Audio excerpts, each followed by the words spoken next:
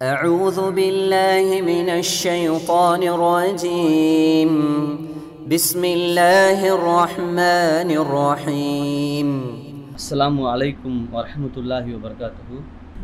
இல்லாமல் அல்லாஹ்வின் நல்லடியார்களே, அன்பார்ந்த சகோதர சகோதரிகளே, நாம் வாழ்க்கை நெறியாக ஏற்றுக்கொண்டிருக்கிற இஸ்லாமிய மார்க்கத்திலே நாம் செய்ய வேண்டிய கடமைகளை பற்றி தெளிவாக சொல்லப்பட்டிருக்கிறது.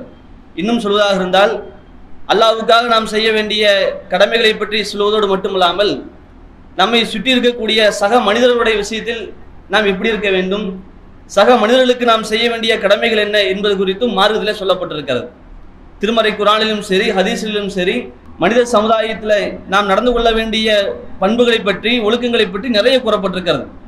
அந்த அடிப்படையில் நபிகள் நாயகம் ஸல்லல்லாஹு அலைஹி வஸல்லம் அவர்கள் நமக்கு அறிவுரை சொல்றாங்க. ஒரு முஸ்லீம் இன்னொரு முஸ்லீமுக்கு செய்ய வேண்டிய கடமைகள் 6 என்று அல்லாஹ்வுடைய சொல்லி காட்டுறாங்க. 5 என்று நாம் கேள்விப்பட்டிருப்போம், பரவலாக நிறைய ஹதீஸ்ல வருது. 6 என்றும் சில அறிவிப்புகளில் சில செய்திகள் வருது. ஒரு முஸ்லீமாக இருக்கிறவங்க இன்னொரு முஸ்லீமுக்கு செய்ய வேண்டிய கடமை, அதில் 6 விஷயத்தை அல்லாஹ்வுடைய சொல்லும் போது அதில் ஒரு விஷயத்தை எதை குறிப்பிடுறாங்கன்னு சொன்னால், இதா மரில ஃபஊதுஹு, உடல் நலம் பாதிக்கப்பட்டால், நோயாளியாக இருந்தால் அவரை சந்திக்க வேண்டும், சந்தித்து நலம் விசாரிக்க வேண்டும் என்பதை ரசூலுல்லாஹ் சொல்லி காட்டுறாங்க. அப்போ நம்மை சுற்றி எத்தனையோ மக்கள் இருக்கிறாங்க. எப்படி பொருளாதாரத்தில் மாற்றம் வருகிறதோ, ஏற்ற இறக்கம் இருக்கிறதோ, அதே மாதிரி ஆரோக்கியம் ஒரே மாதிரி எல்லாத்துக்கும் இருக்காது. நம்மை சுற்றி இருக்கக்கூடியவங்க ஏதோ ஒரு வகையில் பாதிக்கப்படுவாங்க, ஒரு நோயாளியாக இருப்பாங்க, ஏதோ ஒரு விபத்து ஏற்பட்டு உடல்நலம் பாதிக்கப்பட்டிருக்கலாம். இப்படி ஏதாவது ஒரு வகையில் உடல்நலம் பாதிக்கப்பட்டிருக்கிறாங்க என்று நாம் கேள்விப்படும் போது அவர்களை சந்தித்து நாம் நலம் விசாரிப்பது என்பது நாம் அவர்களுக்கு செய்ய வேண்டிய கடமை என்று ரசூலுல்லாஹ் சொல்லி காட்டுறாங்க. ஒரு முஸ்லீம் இன்னொரு முஸ்லீம் செய்ய வேண்டிய கடமை. இன்னொரு செய்தியில் நாம் பார்க்கிறோம், பரா இப்னு ஆசிப் என்று சொல்லக்கூடிய நபி தோழர் அவங்க சொல்லி காட்டுறாங்க, அல்லாஹ்வுடைய தூதர் அவர்கள் செய்ய வேண்டிய 7 விஷயங்களை எங்களுக்கு கட்டளையிட்டார்கள், செய்யக்கூடாத 7 விஷயங்களை விட்டு எங்களை தடுத்தார்கள் என்று சொல்லி காட்டுறாங்க. அந்த செய்ய வேண்டிய விஷயங்களை பட்டியல் போடும்போது, அந்த விஷயங்களை அவர் குறிப்பிடும்போது சொல்லி காட்டுறாங்க, அதுல ஒரு விஷயமாக எது இடம்பெற்றிருக்குன்னு சொன்னா, வையாதத்தில் மறில், நோயாளிகளை நலம் விசாரிப்பது என்ற செய்தியை நாம் பார்க்கிறோம். அப்போ நாம் இதுல கவனம் எடுக்க வேண்டும். நாம சுற்றி இருக்கக்கூடிய மக்களுடைய விஷயத்துல அவர்களுக்கு செய்ய வேண்டிய கடமை நிறைவேற்ற வேண்டும். அல்லாஹ்வுடைய விஷயத்தில் நாம் சரியா இருக்கிறோம், நாம் தொழுகிறோம், நோன்பு வைக்கிறோம், குர்ஆனை படிக்கிறோம், இப்படி அல்லாஹ்வுக்கு நமக்கும் இடையே இருக்கிற விஷயத்தில் நாம் சரியா இருக்கிற நாம், அதுல கவனமா இருக்கிற நாம், அதோடு விட்டு விடாமல் சக மனிதர்களுடைய விஷயத்தில் நாம் எப்படி நடந்து கொள்ள வேண்டுமோ, அது குறித்து மார்க்கம் என்ன அறிவுரைகளை சொல்லியிருக்கிறதோ அதை கடைபிடிக்கூடியதாக இருக்க வேண்டும். அதுல மக்களிடத்தில் அரிதாக வரக்கூடிய, மக்களிடத்தில் வெகுவாக குறைந்து வருகிற ஒரு பண்பாக இந்த பண்பை நாம் பார்க்கிறோம். என்ன பண்பு? நோயாளிகள் நலம் விசாரிக்கிறது. எனக்கு எவ்வளோ ஷெடியூல் இருக்குதுங்க, பிஸியான டைம், எனக்கு வியாபாரம் பிஸி, வீட்டில் நிறைய பிரச்சனை, தொழிலில் பிரச்சனை, பொருளாதாரத்து பிரச்சனை, நான் போய் எங்கே போய் நலம் விசாரிக்கிறது அப்படின்ட்டு ஒருவர் உடல்நலம் பாதிக்கப்பட்டிருக்கிறாங்க, முடியாமல் இருக்கிறாங்க என்று தெரிந்தாலும் கூட அவர்களை அவாய்ட் பண்ணிட்டு எதையுமே பேசாம விசாரிக்காம கடந்து செல்லக்கூடிய மக்கள் நிறைய இருக்கிறாங்க. ஆனால் மார்க்கத்தில் இது குறித்து அதிகமாக சொல்லப்படுது. நோயாளிகளை நலம் விசாரிங்க, பாதிக்கப்பட்டவர்களை, உடல்நலம் பாதிக்கப்பட்டவர்களை நலம் விசாரிகள் என்று சொல்லி நிறைய அறிவுரைகள் சொன்னதோடு மட்டுமில்லை, நபிகள் நாயகம் ஸல்லல்லாஹு அலைஹி வஸல்லம் அவர்கள் அந்த அறிவுரையை நடைமுறைப்படுத்தி காட்டியிருக்கிறாங்க. எல்லா விஷயத்திலும் முன்மாதிரியாக இருக்கக்கூடிய நபிகள் நாயகம் ஸல்லல்லாஹு அலைஹி வஸல்லம் அவர்கள் இந்த நோயாளிகளை நலம் விசாரிக்கிற பண்புக்கு நமக்கு முன்மாதிரியாக இருக்கிறாங்க. எவ்வளோ செய்திகளை பார்க்கிறோம். சஅத் பின் உபாதா என்று சொல்லக்கூடிய நபி தோழர், அவங்க உடல்நலம் பாதிக்கப்பட்டிருக்கிறாங்க, காயம் பட்டிருக்கிறாங்க, ரசூலுல்லாஹ் நலம் விசாரிக்கிறாங்க. சஅத் பின் அபி வக்காஸ் என்று சொல்லக்கூடிய நபி தோழர், அவங்க பாதிக்கப்பட்டிருக்கும் ரசூலுல்லாஹ் நலம் விசாரித்தார்கள். சஅத் பின் முஆத் என்று சொல்லக்கூடிய நபி தோழர், அவங்க பாதிக்கப்பட்டிருக்கும் ரசூலுல்லாஹ் நலம் விசாரிச்சாங்க. இப்படி தன்னை சுற்றி இருக்கக்கூடிய அந்த தோழர்கள் பாதிக்கப்படும் போது, நோயாளியாக இருக்கிற நேரத்தில் ரசூலுல்லாஹ் சந்திச்சாங்க, நலம் விசாரிச்சாங்க. ஒரு செய்தி 2 செய்தி இல்லை, நிறைய செய்திகளை நாம் பார்க்கிறோம். அப்போ மற்ற சுன்னத்தான விஷயங்களை கடைபிடிக்கிற நாம், அதில் கவனம் எடுக்கிற நாம், அல்லாஹ்வுடைய தூதர் நமக்கு போதித்திருக்கிற இந்த அறிவுரையை கடைபிடிக்கிறோமா, எத்தனை பேர் கடைபிடிக்கிறோம் என்பதை நாம் கொஞ்சம் யோசித்து பார்க்க வேண்டும். இந்த விஷயம் நாம் எப்படி இருக்கிறோம்? இப்போ நாம் ஒரு யோசனை வரலாம், ஒரு நினைப்பு வரலாம், என்ன, அல்லாஹ்வுடைய தூதர் அவர்கள் தன்னுடைய நெருக்கமான தோழர்கள் பாதிக்கப்படுகிற நேரத்தில் போய் சந்திச்சிருக்கிறாங்க. எல்லாத்தையும் போய் சந்திச்சாங்களா? பொதுமக்களை போய் சந்திச்சாங்களா? சொந்த பந்தம் இல்லாம, ரத்த பந்தம் இல்லாம, நண்பர்கள் இல்லாத மக்கள் இருக்கிறாங்க, அவங்கள போய் சந்திச்சாங்களா அப்படின்னு நமக்கு கேள்வி வரலாம். ஆனால் அல்லாஹ்வுடைய தூதர்கள் எப்படி தோழர்களை போய் சந்தித்தார்களோ அதே மாதிரி பொதுமக்களையும் சந்தித்திருக்கிறார்கள். தன்னுடைய ஆட்சிக்கு கீழே இருக்கக்கூடிய குடிமக்கள் யாராவது பாதிக்கப்படுகிற நேரத்திலும், நோயாளிகள் இருக்கிற நேரத்தில் சந்திச்சிருக்கிறாங்க. செய்தியை பார்க்கிறோம், அது ஒரு ஹதீஸ் பார்க்கிறோம். குடிமக்கள் பொதுமக்கள் உள்ள ஒருத்தர் தான், அவர் உடம்பு சரியில்லை அப்படின்னு கேள்விப்பட்ட உடனே நபிகள் நாயகம் ஸல்லல்லாஹு அலைஹி வஸல்லம் அவர்கள் அவரை போய் என்ன பண்றாங்க, சந்திக்கிறாங்க. அவர் எப்படி இருக்கிறாருன்னு சொன்னா அப்படியே எலும்பும் தோலுமா இருக்கிறார். எலும்போடு தோல் ஒட்டியக்கூடிய நிலையில் மெலிந்து என்ன பண்றாரு இருக்கிறார். அப்ப நபிகள் நாயகம் ஸல்லல்லாஹு அலைஹி வஸல்லம் கேட்கிறாங்க, நீங்க அல்லாஹ்விட்ட ஏதாவது துவா செஞ்சுட்டு இருந்தீங்களா, ஏதாவது துவா நீங்க கேட்டுட்டு இருந்தீங்களா அப்படின்னு சொல்லி ரசூலுல்லாஹ் கேட்கிறாங்க. அப்ப அவர் சொல்றாரு, ஆமா அல்லாஹ்வுடைய தூதரே நான் துவா கேட்டிருந்தேன். என்ன துவா கேட்டீங்க அப்படின்னு அல்லாஹ்வுடைய தூதர் கேட்கும்போது அவர் சொல்றாரு, அல்லாஹ் மறுமையில எனக்கு என்ன தண்டனை கொடுப்பாயோ அந்த தண்டனை உலகத்திலேயே தந்து விடு அப்படின்னு கேட்டேன். ரசூலுல்லாஹ் சொல்றாங்க, நீ ஏன் இப்படி துவா செஞ்ச, சுப்ஹானல்லாஹ் மறுமையில கிடைக்கிற தண்டனை உலகத்தில் கொடுக்கப்பட்டால் மறுநாள் தாங்கவே முடியாது. மறுமையில தண்டனை கொடுக்கப்படுதுன்னா அதுக்கேற்ற மாதிரி நம்முடைய உடலும் தோற்றமும் மாற்றப்படும். இந்த உடம்பு வச்சா மறுமையில் தண்டனை கொடுக்கப்படும், தண்டனைக்கு ஏற்ற மாதிரி நம்முடைய தோற்றங்களும் மாற்றப்படும். அப்போ அந்த தண்டனை இந்த உலகத்தில் கொடுத்தா தாங்கவே முடியாது மனுஷனால. அப்படி இருக்கும்போது ரசூலுல்லாஹ் சுட்டி காட்டுறாங்க, அப்படி அந்த தண்டனை அல்லாஹ் கொடுத்தால் ஒருபோதும் தாங்க முடியாது, நீ இப்படி கேட்டுக்கலாமே துவாவை அப்படின்னு சொல்லிட்டு துவா செய்ய வேண்டிய முறை ரசூலுல்லாஹ் கற்றுக் கொடுக்குறாங்க. எப்படி நாம் குர்ஆன்ல வசனம் கேள்விப்பட்டிருப்போம், ரப்பனா ஆத்தினா ஃபித் துன்யா ஹஸனத்தவ் வ ஃபில் ஆখিরাতি ஹஸனத்தவ் வ கினா அதாபன்னார். இறைவா இந்த உலகத்திலே நன்மையை கொடுப்பாயாக, மறுமையிலே நன்மையை கொடுப்பாயாக, நரக வேதனையை விட்டு காப்பாற்றுவாயாக. இந்த வசனம் இருக்குல்ல, ரப்பனான்றதுக்கு பதிலா அல்லாஹும்மன்னு மாத்திக்கங்க. அப்படிதான் ஹதீஸ்ல வருது, அல்லாஹும்ம ஆத்தினா ஃபித் துன்யா ஹஸனத்தவ் வ ஃபில் ஆখিরাতি ஹஸனத்தவ் வ கினா அதாபன்னார். இறைவா உலகத்தில் நன்மையை கொடுப்பாயாக, மறுமையில் நன்மையை கொடுப்பாயாக, நரக வேதனை விட்டு காப்பாற்றுவாயாக. இப்படி துவா செய்யலாமே, இப்படி கேட்டிருக்கலாமே என்று அல்லாஹ்வுடைய தூதர் அவர்கள் அறிவுரை சொன்னாங்க என்ற செய்தியை பார்க்கிறோம். ரசூலுல்லாஹ் போய் நலம் விசாரிச்சாங்களா யாரு? கூட இருக்கிற நெருக்கமான தோழர்கள் ஒருத்தரா? சாதாரண நபர்கள்ல குடிமக்கள்ல இருக்கக்கூடிய ஒரு நபர் தான். இன்னொரு செய்தி நாம் பார்க்கிறோம், உம்மு சாயிப் என்று சொல்லக்கூடிய ஒரு பெண்மணி. அந்த பெண்மணிக்கு உடம்பு சரியில்லை, காய்ச்சல்ல இருக்கிறாங்க. நபிகள் நாயகம் ஸல்லல்லாஹு அலைஹி வஸல்லம் அவர்கள் சஹாபிகளோடு சென்று அங்க நலம் விசாரிக்க போறாங்க. அப்படி போய் நலம் விசாரிக்கிற நேரத்தில் அந்த பெண்மணி காய்ச்சலை திட்டிட்டு இருக்கிறாங்க. காய்ச்சலை திட்டும் நேரத்தில் நபிகள் நாயகம் ஸல்லல்லாஹு அலைஹி வஸல்லம் அவர்கள் அறிவுரை சொல்றாங்க, லா தசுபில் ஹும்மா, நீங்கள் காய்ச்சலை ஒருபோதும் திட்டாதீர்கள், ஃபஇன்னஹா துذஹிபு ஹதாயா பனி ஆதம், அந்த காய்ச்சல் ஆதமுடைய சந்ததிகளுடைய அந்த பாவங்களை போக்குகிறது, அதன் மூலம் அல்லாஹ் போக்குகிறான் அப்படின்னு ரசூலுல்லாஹ் சொன்னாங்க. எந்த ஒரு பிரச்சனையா இருக்கட்டுமே, வாழ்க்கையில் நமக்கு எந்த ஒரு கஷ்ட நஷ்டங்கள் வந்தாலும் மார்க்கத்தின் அடிப்படையில் அதை நாம் தாங்கிக் கொள்ளும் போது, அதிலிருந்து வெளியே வருவதற்கான தீர்வை மார்க்கத்தினுடைய வட்டத்துக்குள் இருந்து நாம் மேற்கொள்ளும் போது நம்முடைய பாவங்கள் மன்னிக்கப்படும். அந்த தாங்கிக் கொள்ற நேரத்தில் ஒரு பிரச்சனை வருது, உடம்பே செல்லாமல் போயிடுச்சு, உடனே அல்லாஹ்வை திட்டுறது, மார்க்கத்தை திட்டுறது, அல்லது அந்த வந்த நோயை திட்டுறது என்று சொன்னால் அது மார்க்கத்தில் இஸ்லாத்தில் அனுமதி இல்லை. அப்போ நாம் மார்க்கம் அனுமதித்த அடிப்படையில் பொறுமையாக இருக்கும் போது அல்லாஹ் அது மூலம் நம்முடைய பாவங்களை அழிக்கிறான். இதுக்கு நிறைய செய்திகளை பார்க்குறோம், வேறு வேறு செய்திகள்லாம் பார்க்குறோம். எந்த அளவுக்கு ரசூலுல்லாஹ் சொல்றாங்க, காலில் குத்துகிற முள்ளாக இருந்தாலும் கூட அதுக்கும் கூட நம்முடைய பாவத்தை அழிக்கிறான் என்று நம்ம செய்திகளை நம்ம பார்க்க தான் செய்யறோம். அப்போ அல்லாஹ்வுடைய தூதர்கள் சந்திக்க போனாங்களே, இவங்க யாரு? இவங்களும் ஒரு பொதுமக்கள் உள்ள ஒருத்தர் தான். இதை விட இன்னொரு செய்தி நாம் பார்க்கிறோம், தன்னிடத்தில் பணி செய்த, தன்னிடத்தில் வேலை செய்த ஒரு சிறுவன், யூத சிறுவன், அந்த சிறுவனுக்கு உடம்பு சரியில்லை. நபிகள் நாயகம் ஸல்லல்லாஹு அலைஹி வஸல்லம் அவர்கள் அந்த சிறுவனை நலம் விசாரிக்க போனாங்க. அப்படி போயிருக்கிற நேரத்தில் மார்க்கத்தை எடுத்து சொன்னாங்க. அந்த சிறுவன் உடனே தன்னுடைய தகப்பனாரை பார்க்கிறாங்க. உடனே அவங்க தகப்பனார் என்ன சொல்றாரு, முகமது என்ன சொல்றாரோ அதை கேளுப்பா அப்படின்னு அவர் சொல்றாரு. உடனே அந்த சிறுவன் இஸ்லாத்தை ஏற்றுக்கொள்கிறான். நபிகள் நாயகம் ஸல்லல்லாஹு அலைஹி வஸல்லம் சொன்னாங்க, அல்ஹம்துலில்லாஹி அல்லதி அன்கதஹு மினன்னார், இந்த சிறுவனை நரகத்திலிருந்து காப்பாற்றி அல்லாஹ்வுக்கே எல்லா புகழும் அப்படின்னு ரசூலுல்லாஹ் சொன்னாங்க. மறுமையில நரகத்தில் தான் மனுஷங்க அதிகமாக போய் விழுவாங்க. நரகத்தில் போய் விழக்கூடிய மக்களோடு ஒப்பிடும்போது மிக குறைவான மக்கள் தான் சொர்க்கத்துக்கு போவாங்க.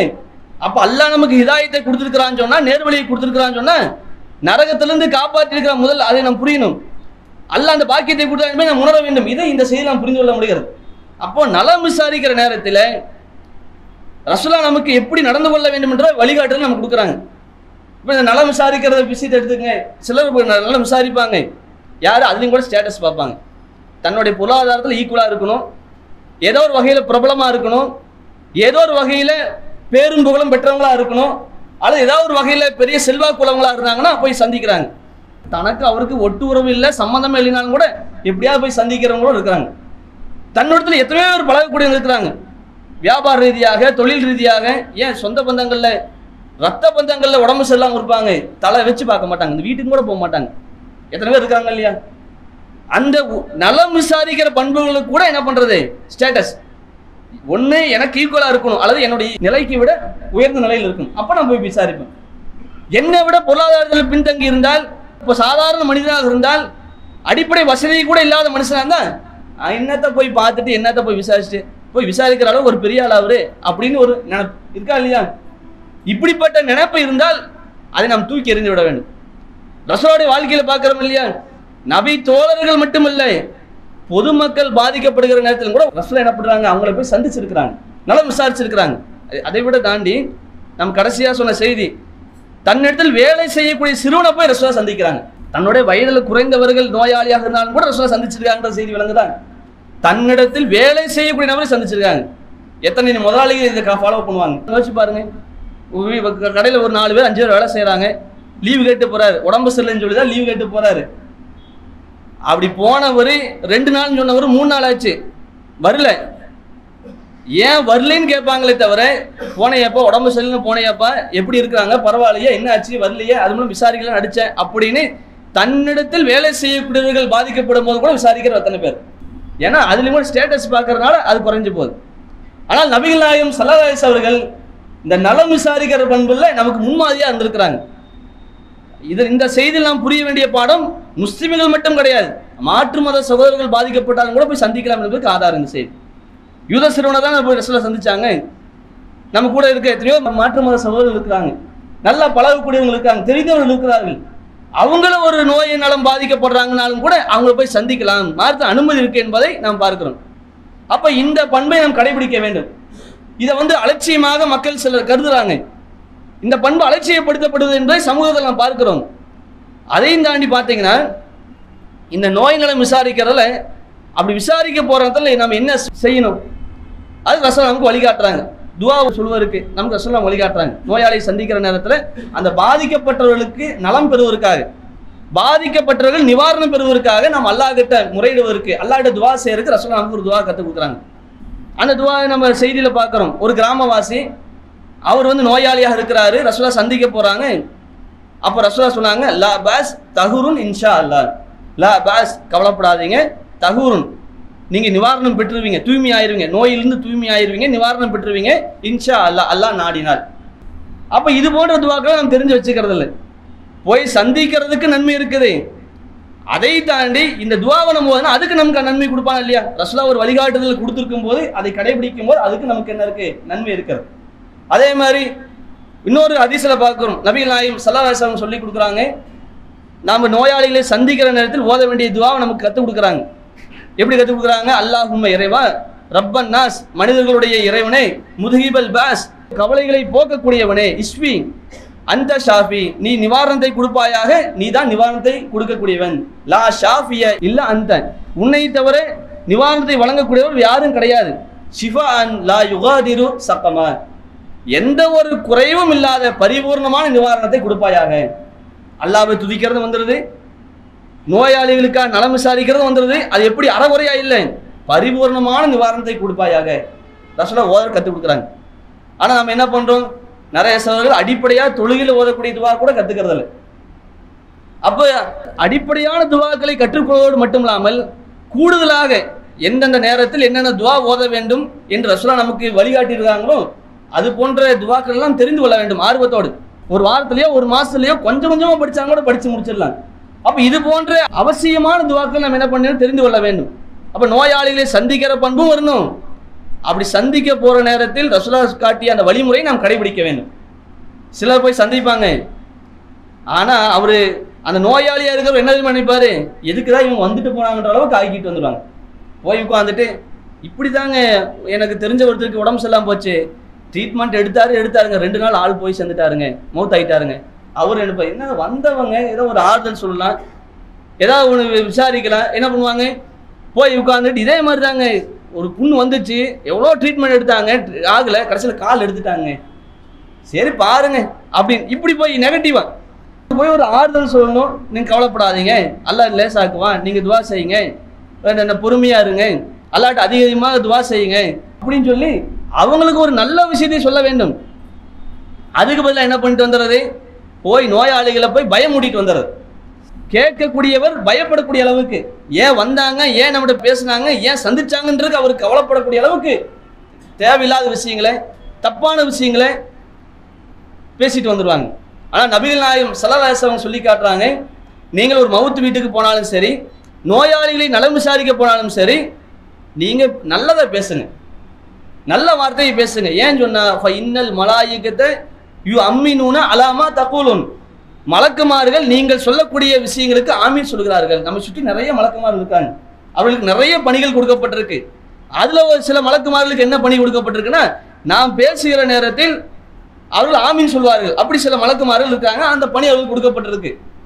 நாம நல்லதை பேசுறோம்னு சொன்னா அப்ப ஆமீன் மலக்குமார்கள் சொல்றாங்கன்னா நாம் பேசுறது நல்லதாக இருந்தால் அது நடந்துடும். கெட்டதாக இருந்துச்சுன்னா அந்த நேரத்தில் ஆமீன் சொல்லிட்டாங்கன்னா கெட்டது நடந்து போயிடும். இதை சொல்லி ரசூல் நமக்கு என்ன அறிவுரை சொல்றாங்க, நல்லது பேசுங்க. அப்போ ஒரு நோயாளிகளை சந்திக்க போற நேரத்தில் அங்க போய் என்ன பண்ணாம மனசை காயப்படுத்துறாம நாம் நல்ல வார்த்தைகளை பேசக்குள்ள இருக்க வேண்டும். அது மட்டும் இல்லாமல் இந்த நோயினால விசாரிக்கிறது சாதாரண விஷயம் இல்லைங்க. காலங்காலமா அதாவது சொல்லுவாங்க பல நாளா பகையா இருக்குல்ல, அது கூட இந்த நல்ல விசாரிக்கல காணாம போயிடும். மனுஷனோட இயல்பு என்ன, காசு பணம் இருக்கு, நல்ல சொத்து சுகமா இருக்குது, நல்ல வியாபார தொழில் அப்படின்னா நல்லா தனக்கு ரொம்ப ஃபேவரா இருக்கிறவங்களுக்கு கூட மட்டும் பழக்கம் தொடர்பு. இப்படி இதை ஒரு பிரச்சனை வந்துச்சுன்னா யாராவது அந்த பிரச்சனை நம்மளை வெளியே கொண்டு வர மாட்டாங்களா, அதுக்கான ஒரு வழிகாட்டுதல் கொடுக்க மாட்டாங்களா, ஒரு சொல்யூஷன் சொல்ல மாட்டாங்களான்னு சொல்லி ஏக்கம் எதிர்பார்ப்பு இருக்கதான் செய்யும் மனுஷனுக்கு. அதுவும் குறிப்பாக நோயாளியாக இருக்கிற நேரத்தில் மனதளவில் ஒரு மிகப்பெரிய தடுமாற்றத்தை அவங்க சந்திச்சிருப்பாங்க. அப்போ போய் நாம் அவங்க இடத்துல சந்திச்சு ஆதரவு சொல்றோம்ல, பல நாள் பேச்சுவார்த்தை இல்லை, பார்த்தா பேச மாட்டாரு, நம்ம கூட கொடுக்கல் வாங்க வச்சுக்க மாட்டாரு, எப்பவும் பழக மாட்டாரு, நம்மளை கண்டாவே பிடிக்காத ஆளா இருந்தாலும் கூட அவருக்கு நமக்கு முடிய இருக்கிற பிரச்சனை தீர்வு இருக்கு. அந்த ஒரு சந்திப்பு போதும். கேள்வியா, எத்தனையோ பேர் என் கூட இருந்தாங்க நல்லா இருக்கிற நேரத்தில், எனக்கு முடியாம போனாலும் யாரும் வரலையே, எவனும் வரலையே சொல்றவங்க இருக்காங்க இல்லையா. நான் பாதிக்கப்பட்டிருக்கிற நேரத்தில் வந்து எனக்கு ஆறுதல் சொன்னார்ல, என்னதான் இருந்தால் போயிட்டு போதுங்க அப்படின்ட்டு இதுக்கு முன்னாடி இருக்கிற பிரச்சனைகள்லாம் தூக்கி எறிந்து விட்டு, பகையை தூக்கி எறிந்து விட்டு, குரோதத்தை தூக்கி எறிந்து விட்டு அவள்கிட்ட அந்யோன்யமாகக்கூடிய காட்சிகள் நாம் பார்க்க தான் செய்வோம். அதுவும் குறிப்பாக நோயாளியாக இருக்கிற நேரத்தில் நாம் சொல்லுகிற விஷயங்கள் அவர்களுக்கு மிகப்பெரிய அளவுக்கு பயனளிக்கிறதுக்கு வாய்ப்பு இருக்குது. நோயாளியாக இருக்கிறாங்க, இறைபக்தி உள்ளவங்களாக இருந்தாலும் கூட, ஆன்மீக சிந்தனை உள்ளவங்க கூட தடுமாறுறாங்க இருக்காங்கல்ல. இப்போ அந்த நேரத்தில் போய் நம்ம அல்லாஹ்வை பற்றி சொல்கிறோம், ரசூலாவை பற்றி சொல்கிறோம், மறுமை பற்றி சொல்கிறோம் போது அதை அவர்கள் உள்வாங்கி கொண்டு அதை ஏற்றுக்கொள்வதற்கான வாய்ப்புகளும் அதிகமாக இருக்குது. இதை நாம் புரிந்து கொள்ள வேண்டும். அது ரசூலுடைய காலத்திலே பார்க்கிறோம். ரசூலா ஒரு யூத சிறுவனை சந்திக்கிறாங்க, மார்க்கத்தை சொன்னாங்க, இந்த செய்தியெல்லாம் பார்க்குறோம். அப்போ இந்த நலம் விசாரிக்கிற பண்பு சாதாரண பண்பு கிடையாது. இதுக்கு நிறைய நன்மைகள் மார்க்கத்தில் சொல்லப்பட்டிருக்கிறது, நிறைய வழிகாட்டுதல் கொடுக்கப்பட்டிருக்கு. அதில் ஒரு விஷயத்தை சொல்றதா இருந்தால் நபிகள் நாயகம் ஸல்லல்லாஹு அலைஹி வஸல்லம் சொல்லி காட்டுறாங்க, மன் ஆத மரீலன் லம் யஸல் ஃபி குர்ஃபத்தில் ஜன்னா. ஒருவர் நோயாளியை நலம் விசாரிக்க சென்றால் அவர் திரும்பி வர்ற வரைக்கும், ஹத்தா எர்ஜிய, அவர் திரும்பி வர்ற வரைக்கும் அவர் சொர்க்கத்தில் இருக்கக்கூடிய குர்ஃபாவில இருக்கிறார் அப்படின்னு ரசூலுல்லாஹ் சொல்றாங்க. உடனே சகாபிகள் கேட்கறாங்க, அல்லாஹ்வுடைய தூதரே குர்ஃபானா என்ன அப்படின்னு கேட்கறாங்க. அப்ப ரசூலுல்லாஹ் சொன்னாங்க, அவர் சொர்க்கத்துடைய கனிகளை பறித்து கொண்டிருக்கிறார். அப்படின்னா நாம் சொர்க்கம் போய் சேர்வதற்கு, சொர்க்கத்தில் நம்மை கொண்டு போய் சேர்ப்பதற்கான நன்மைகள் நமக்கு பதிவு செய்யப்பட்டு கொண்டிருக்கிறது. அல்லாஹ் நன்மைகளை கொடுத்து கொண்டிருக்கிறான். எது வரைக்கும்? நாம் போயிட்டு திரும்ப வர்ற வரைக்கும். 8 மணிக்கு காலையில் போனோம், மதியானம் 2 மணிக்கு வரும், அந்த 4 மணி நேரம் நமக்கு நன்மை பதிவு செய்யப்பட்டு தான் இருக்கு. 1 மணி நேரமாக இருக்கட்டும், 4 நாளாக இருக்கட்டும், நாம் கிளம்பி போயிட்டு திரும்பி வர்ற வரைக்கும் நமக்கு நன்மைகள் பதிவு செய்யப்பட்டு இருக்குது. நாம் யாரை போய் சந்திச்சுன்றதில்லை, நோயாளி அது யாராக இருந்தாலும் சரி, முஸ்லீமாக இருக்கட்டும், முஸ்லீம் அல்லாததாக இருக்கட்டும், யார் நோயாளியாக இருந்தாலும் அவரை போய் சந்திக்கிறோம். அவர் காசு இருக்கட்டும், காசு இல்லாமல் இருக்கட்டும், பணக்காரர் இருக்கட்டும், பணம் இல்லாமல் இருக்கட்டும், பிரபலமாக இருக்கட்டும், பிரபலம் இல்லாமல் இருக்கட்டும், நல்லா பாதிக்கப்பட்டிருக்கார், அவ்வளோதான். போய் சந்திப்பதற்கான வாய்ப்பு இருக்குது, நான் போய் சந்திக்கிறேன்னு போறாருன்னு சொன்னா, அப்படி சந்திச்சுட்டு திரும்ப வர வரைக்கும் அல்லாஹ் நன்மைகளை கொடுக்குறான். நம்ம கவனம் எடுக்கிறோமா? செல்லாம் பாருங்க, பள்ளிவாசல்ல அடிக்கடி பார்த்த முகங்களா இருக்கும், நிறைய அடிக்கடி சலாம் சொல்லியிருப்போம், அவங்க நம்மகிட்ட பேசியிருப்பாங்க, அது ஒரு வியாபார தலங்கள்ல அதிகமாக பேசியிருப்போம், பழக்கம் இருக்கும். திடீர்னு உடம்பு செல்லாமல் இருப்பாரு. பாதிக்கப்பட்டவருக்கு அறிமுகமானவங்க 2 பேர் இருப்பாங்க, அடிக்கடி இவரை பாதிக்கப்பட்டவரை பத்தி பேசியிருப்பாங்க, முதல்ல பாய் ஒருத்தர் வருவார் இல்லைங்க அப்படின்னு அவரை பற்றி வேறு வேறு பேச்சுகள்லாம் ஓடிதான் சேரும். இன்னைக்கு மனுஷன் எதை பத்தி, அவர் இடம் வாங்கிட்டாரு, வீடு வாங்கிட்டாரு, நகை வாங்கிட்டாங்க, கார் வாங்கிட்டாங்க, அவர் அபார்ட்மெண்ட் கட்டிட்டாரு, இப்படி அடுத்த மனுஷன் ஏதாவது ஒன்று வாங்கிட்டா பேசக்கூடியவங்க.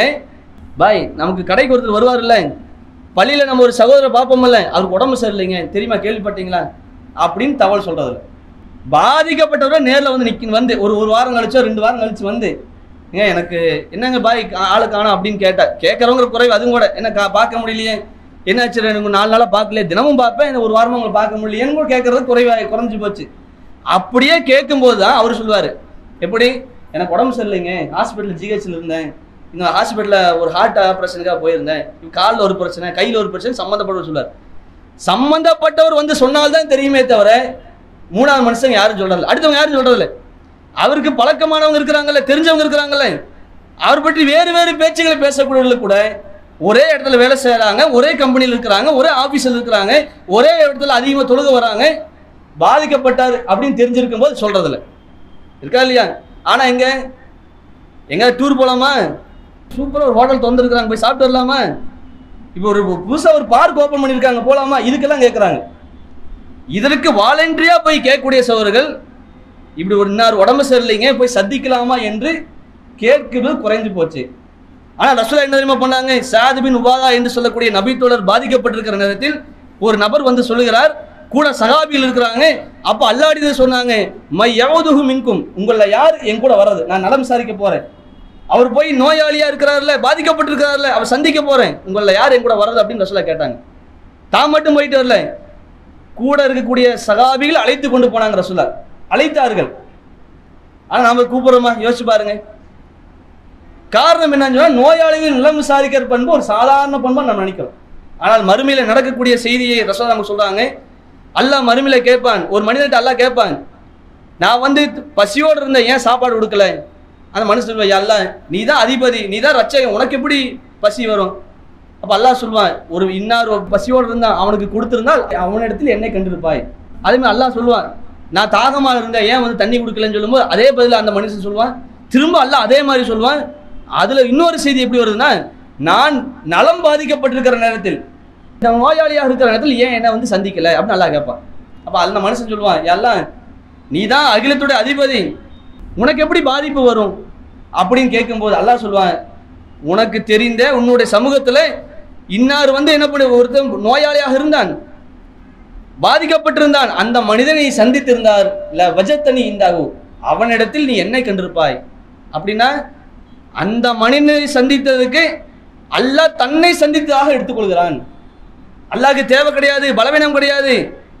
ஆனால் சக மனுஷனுக்குள்ள விஷயத்தை நாம் கடைபிடிக்கும் போது, சக மனிதர்களுக்கு உதவி செய்யும் போது அல்லாஹ் தனக்கு செய்ததாக எடுத்துக்கொள்கிறான், நன்மை கொடுக்கிறான். ஒரு பாதிக்கப்பட்டிருக்கிறான்னா நாம் போய் சந்திக்கிறோம், அல்லாஹ் தன்னை சந்தித்ததாக எடுத்துக்கொண்டு நமக்கு நன்மையை கொடுக்கிறான். பார்க்குறோமா? செய்திகளை பார்க்குறோம். அப்போ இது சாதாரண விஷயம் கிடையாது. நோயாளிகளை சந்தித்து நலம் விசாரிப்பதை பற்றி நிறைய செய்திகள் மாறுதல் சொல்லப்பட்டிருக்கிறது. அப்போ இந்த விஷயங்கள் நாம் கடைபிடிக்கும் போது, இப்படி நலம் விசாரிக்கிற நேரத்தில் மார்க்கம் சொன்ன அறிவுரைகள் நாம் கடைபிடிக்கும் போது, இந்த உலகிலும் மறுமையிலும் அல்லாஹ் நமக்கு நிறைய நன்மைகளை கொடுப்பான். அப்போ இந்த விஷயத்தை மனதில் வைத்துக்கொண்டு நம்முடைய வாழ்க்கையை நாம் அமைத்துக் கொள்ள வேண்டும். இந்த புரிதலையும் ஈருலக வெற்றியும் வல்ல ரஹ்மான் தருவானாக என்று பிரார்த்தித்தவனாக முதல் உரை முடிக்க. அஸ்ஸலாமு அலைக்கும்.